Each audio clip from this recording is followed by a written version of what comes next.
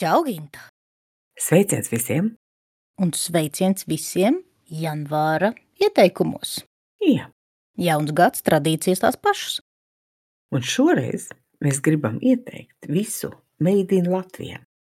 Turklāt mēs arī šomēnes turpināsim decembrī iesākto dinamiku, iesakot artefaktus un pieredzes, kuru radīšanā mēs pašas esam ņēmušas dalību.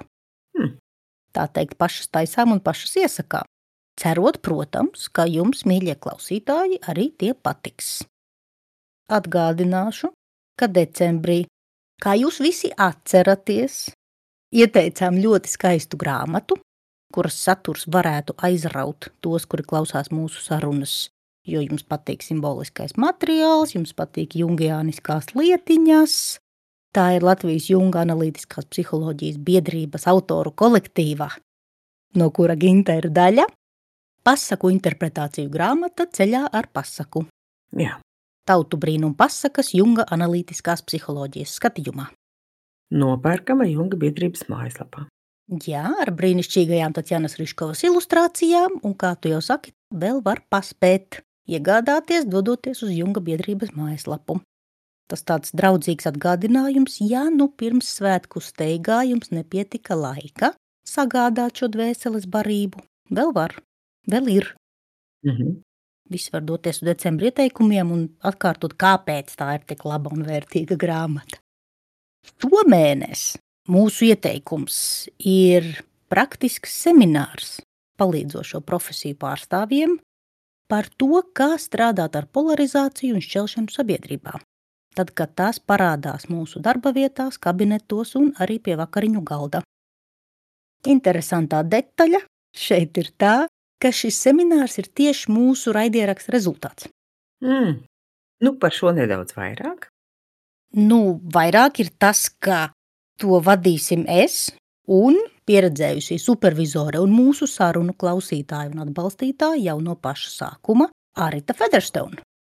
Tik vienkārši, ka klausoties mūsu čalošanā, Aritai radās idejas, mēs satikāmies, mums radās idejas kopīgi, un te nu tās materializēsies. Apvienojot Aritas pieredzi darbā ar cilvēkiem un manu pieredzi darbā ar grāmatām, mums katrai ir savas stiprās puses, mēs piedāvājam 4 dienu intensīvu semināru no 22. līdz 25. februārim Rīgā klātienē, kurā piedāvāsim gan zināšanas par sociālpsiholoģiskiem fenomeniem, kas veicina šķelšanu, un par sociālpsiholoģiskiem fenomeniem, kas novērš šķelšanu, tā mana daļa vairāk, un praktisko daļu sistēmiskajā pieejā bāzētas nostājas un metodes darbam ar polarizāciju, tad, kad tā no abstraktas problēmas kļūst par profesionālās kompetences jautājumu. Attiecīgi strādājot gan ar pašu profesionālu labbūtību, kas tad ar mums notiek, tad, kad mēs ar to saskaramies savās darba vietās, gan arī, protams, kā atbalstīt klientus. Mans viedoklis te, protams, ir neobjektīvs, taču ir skaidrs, ka sociālā un politiskā realitāte vienkāršāk nekļūst, kā jau mēs ar tevi apspriedām ekotrauksmes epizodē, piemēram, un mūsu draugi palīdzošajās profesijās, psihologi, psihoterapeiti, kouči, supervizori, var spēlēt ļoti svarīgu lomu, lai iezemētu sakaitētos prātus un veidotu harmoniskāku sabiedrību. Tāpēc mēs piedāvājam šīs 4 dienas, kur tad profesionāļi var atlicināt laiku, iedziļināties tēmā, kam droši vien ikdienas skrējienā neatrodas vieta, tad arī vārīties šai suliņā, pētīt, sarunāties, mācīties vienam no otra, protams. Attiecīgi februāra grupā ir vēl pāris vietas, tā kā es aicinu pieteikties, es iesaku pieteikties. Mēs arī vērtējam iespēju atkārtot šo semināru uz vasaras beigām, jo izrādās, ka interesantu vidū ir daudzi aizņemti cilvēki, kuri darbus plāno daudzus mēnešus uz priekšu.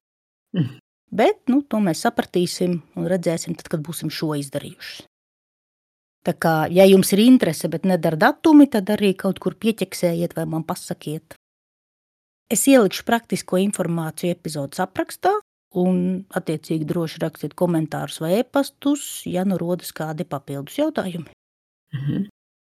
Man liekas, tāds labs piedāvājums ir tieši paeksperimentēt šajā kontekstā, šajā seminārā. Ne tikai pateoretizēt, kas ir ļoti svarīgi, saprast arī, kā tas funkcionē mūsu psihē un starppersonu telpā, sociālās likumsakarības, kādas ir plašākas. Ja? Bet arī, es domāju, uz vietas jūs darīsiet praktiski šo patrenēties ar savu iekšējo elasticitāti attīstīt. Ja? Tas ļoti labi iespēja. Jā, kas varētu ļoti palīdzēt pēc tam dzīvē, reāli ar klientiem vai savā dzīvē. Man arī tā liekas. Mazināt izdegšanas riskus, uzlabot pašsajūtas, labbūtības un tam līdzīgi. Tā kā lūk tāds piedāvājums un ieteikums. Un mums šodien ir arī normāli ieteikumi, vai ne, Ginta? Labi, neteiksim tā. Kā ierastāk citu cilvēku radītas lietas, artefakti, kurus mēs iesakam? Jā, kas man abi ir pārsteiguši ar savu kvalitāti, un abi ir dvēseli barojošas grāmatas tās ir. Pirmais mans ieteikums ir, es gan viņu nopirku pati, bet man ir sajūta, ka es esmu saņēmusi dāvanu.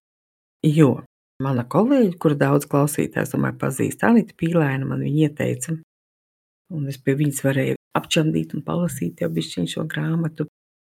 Tā ir patiešām tāda ļoti pamatīga monogrāfija, kuru ir izdevis Latvijas Universitātes akadēmiskais apgāds, un tā ir vēsturnieka Harija Tūmaņa grāmata Antīkie tēli Rīgas ielās. Un grāmatu lapuses fonā tas šķirstīsies, Luiza negriez ārā, jo es viņu reāli šķirstu. Patiešām nopietnas izdevums, jo lapas puses ir apmēram 570 lielas, un daudz fotogrāfijas ir. Un tātad kāds ir stāsts, jo man liekas, ka stāsts arī ir ļoti interesants.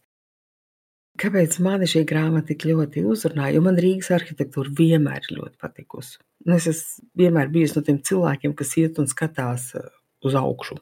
Un apbrīnoju, cik katrs Rīgas nams ir atšķirīgs un dažāds un unikāls. Lielākā daļa, centrāla lielākā daļa, jā. Un otrs ir šis mitoloģiskais aspekts. Es patiešām nekad nebiju sev uzdevusi jautājumu, ko tieši nozīmē šīs figūras, ornamenti. Šie kailie vīrieši, kas tur šo dzegu. Un sievietes ir dažādas, ja? Es vēl neesmu šo grāmatu izlasījusi pilnībā, es esmu izlasījusi ievadu, es esmu viņu izšķirstījusi un palasījusi dažas nodaļas, jo, saprotiet, apjoms ir liels un ļoti interesants. Pie tam viņu var praktiski izmantot. Ejot ekskursijās? Jā. Es jau taisījos prasīt, ka varbūt kāds ir vēl uzcelējis kaut kādu papildu aplikāciju, ka tu ej pa Rīgu, un tad pareizajā brīdī tu vari nospiest podziņu un tev izstāsta par šo kailo vīrieti visu. Nē, vēl. Tas ir vēl izstrādājams projekts. Pa grāmatas saturu tulītās, bet tātad autora stāsts.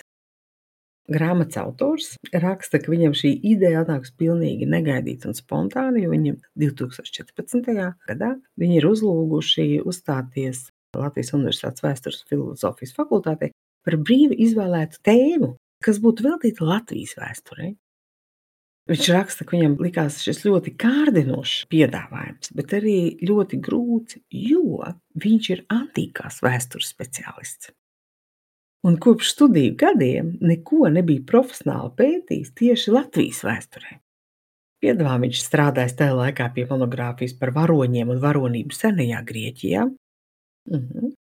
Vairākas dienas viņš mocījies ar šo, kā tad es varētu šo sasaistīt Latvijas vēsturi un antīko vēsturi. Visādi grozījis, pētījis, līdz viņa sieva ir nākusi ar ģeniālu ideju, ko viņš apraksta, tas viņam tā kā Ņūtona abola kvalitātei nostrādājas. Viņa teiks, paskaties uz māju fasādē, un tu redzēsi daudz antīkos tēlus. Viņš, jā! Kopš tā brīža viņš staigājas, bildējis fasādes, sācis darīt to pamazām aizvien sistemātiskāk, jo, protams, vienā lekcijā tas nekādīgi nav ietilpis. Un finālā pa šiem gadiem ir tapusi šī ļoti nopietnā monogrāfija. Lūk, kāds tad ir satura rādītājs, kādas ir sadaļas? Pirmā nodaļa ir par arhitektūru. Vispār šie antīkie orderi, to izcelsme un būtība, antīkais mantojums Eiropas arhitektūrā un antīkās formas Rīgas arhitektūrā. Pavisam neliels citātiņus es nolasīšu no šīs nodaļas. Otrā nodaļa ir mitoloģiskie tēli, un apakšnodaļas sakojuši Rīgas opernama tēli, dievi, no šīs nodaļas es nolasīšu mazu fragmentiņu, varoņi, Atlanti un Karietīdes, Amori un Puti un mītiskās būtnes. Jūs jau jūtat, cik tas ir interesanti, vai ne? Es gribu ekskursiju par Rīgas mītiskajām būtnēm, lūdzu. Jā, kad būs Rīgā, pēc semināra mēs varēsim doties. Un trešā nodaļa ir dekori un uzraksti, kas arī ir ļoti interesanti.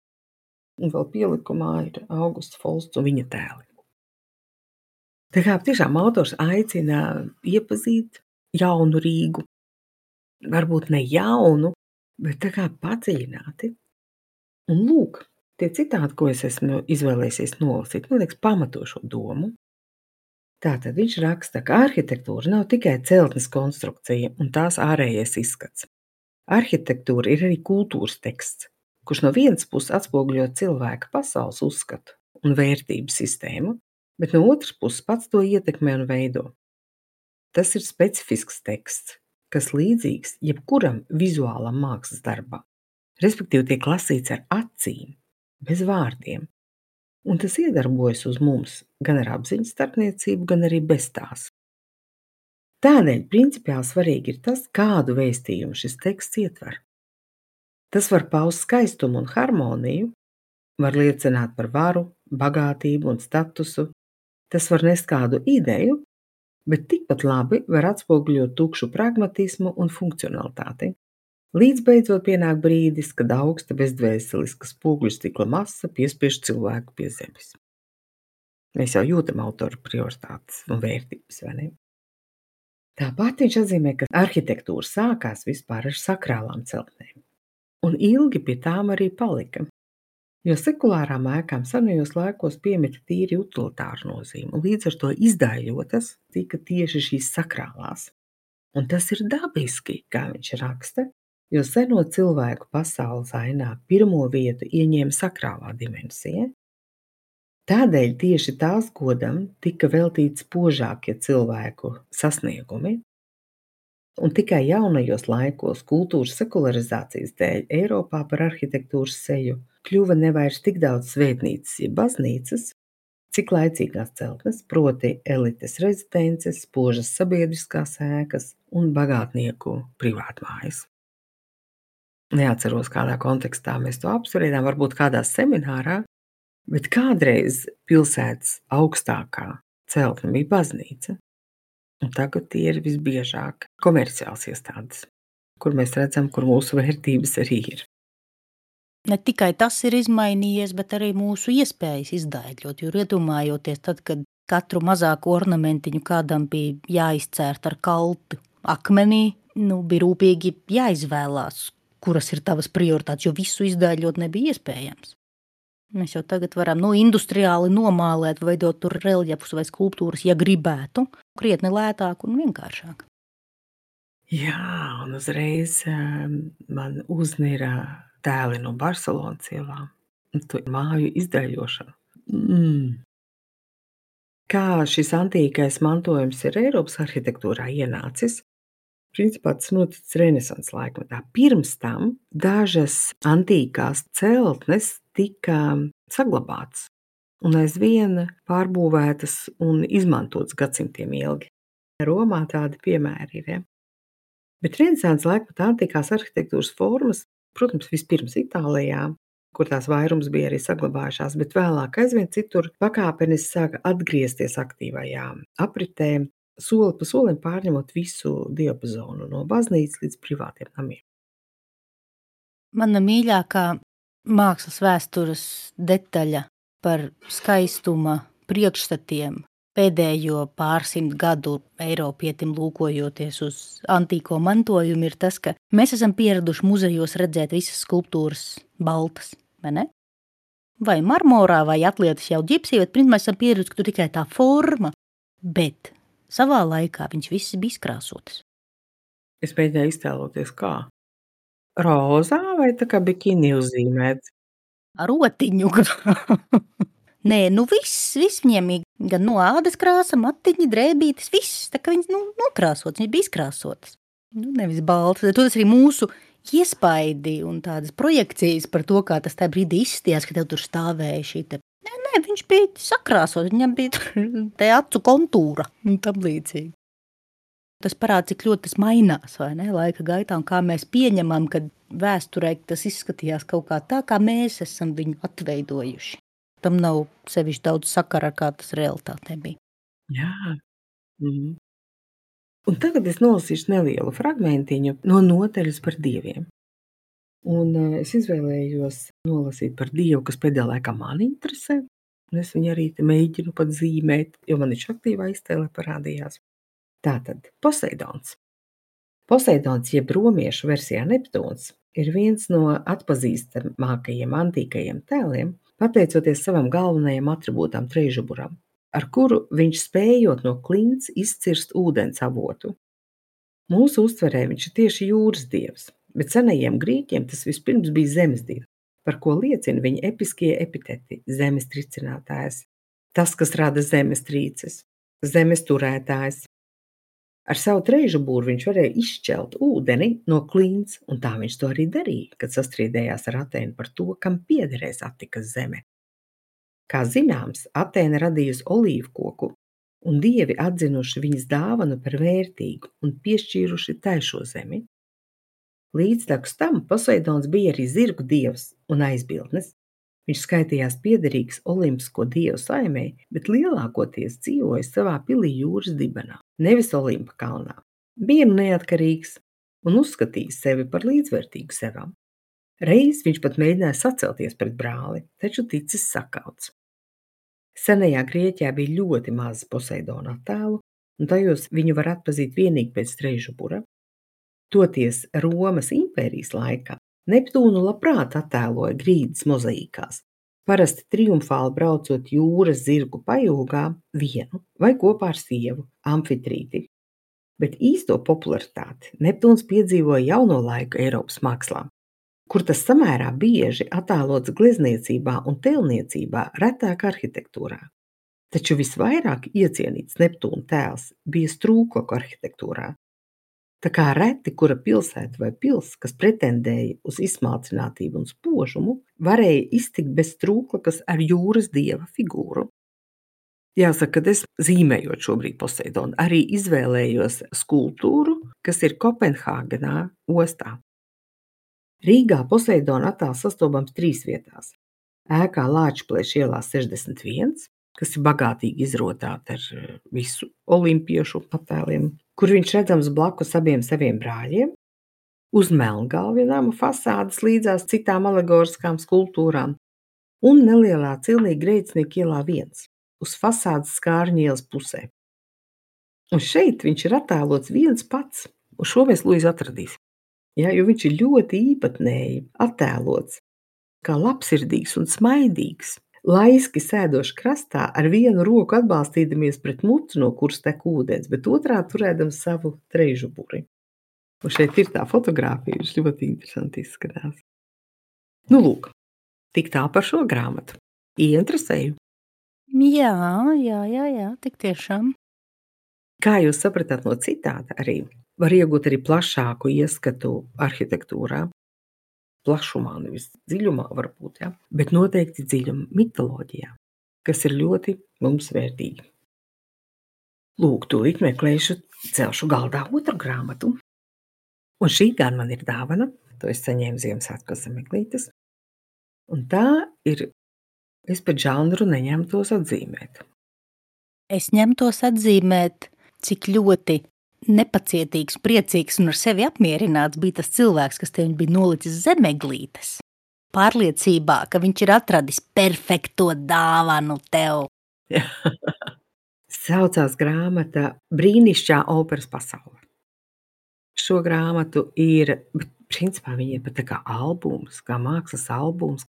Viņu sarakstījusi Gundaga Šmita, kas ir komponiste un muzikoloģe, un ļoti bagātīgi ilustrēta vizuāli, ko ir paveikusi māksliniece Arta Ozola Jaunarāja.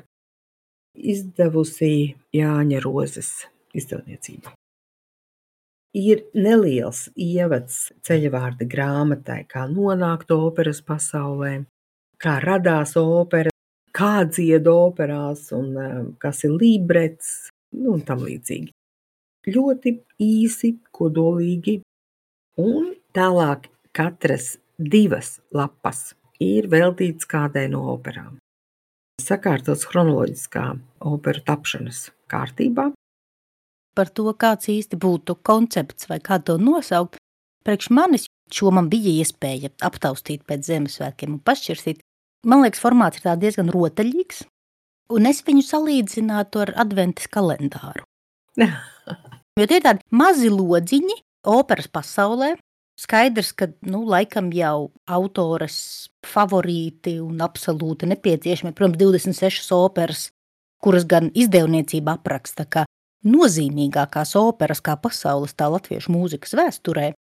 Te, protams, es domāju, katram operas mīlim un katram speciālistam būtu savs saraksts, kurā dažas pārklātos un dažas nē. Līdz ar to tas ir tāds, ieskats, ievads, dodot informāciju, kas ir gan nedaudz sižeta, gan kripatiņas no uzveduma konteksta un vēstures.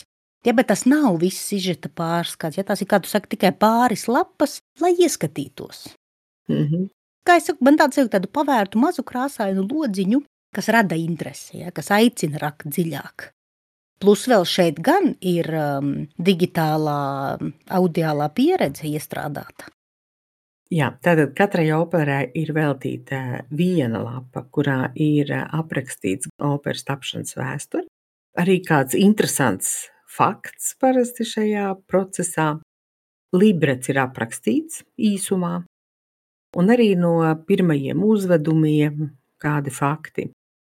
Un ir arī kāda liriska apraksta daļa, ko es nocitēšu, un links uz Spotify, kur var labos izpildījumos, jo arī varam izvēlēties, protams, katru operu dažādos izpildījumos dzirdēt. Labos izpildījumos var dzirdēt attiecīgas ārijas, kas ir nedaudz pakomentētas. Jā, tā kā patiešām katrai ir audiālā ilustrācija un vizuālā ilustrācija, jo nākamā pilna atvēruma lapa ir ar mākslinieces gleznojumu vai ilustrāciju par šo operu, kas ir arī ļoti interesants. Kas vēl, man liekas, ir ārkārtīgi interesanti, kad arī mūsdienu operas dažādu autoru, arī somu, ungāru un latviešu.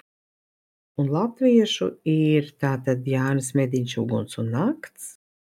Tā ir vairāk kā 26, jo satura rādītājs ir otrā pusē. 36 vismaz.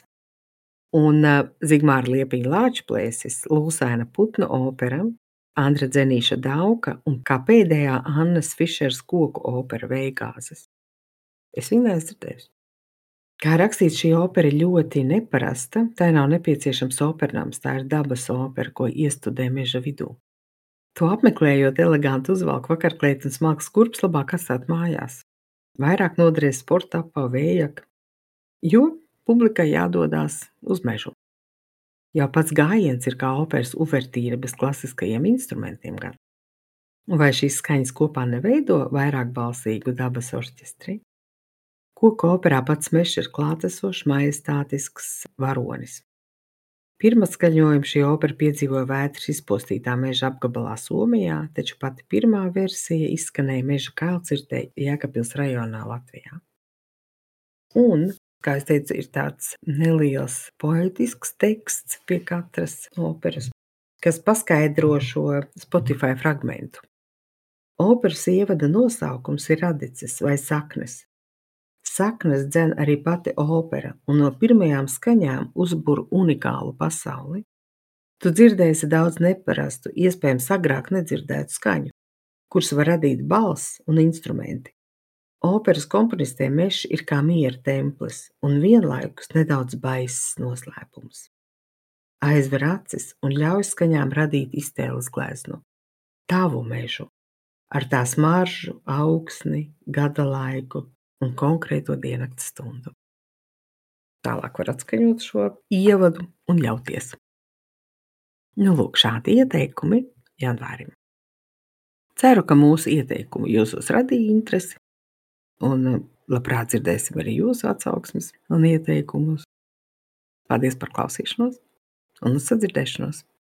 Tieši tā. Paldies tev, Ginta. Paldies par klausīšanos. Uz sadzirdēšanos. Atā! Atā!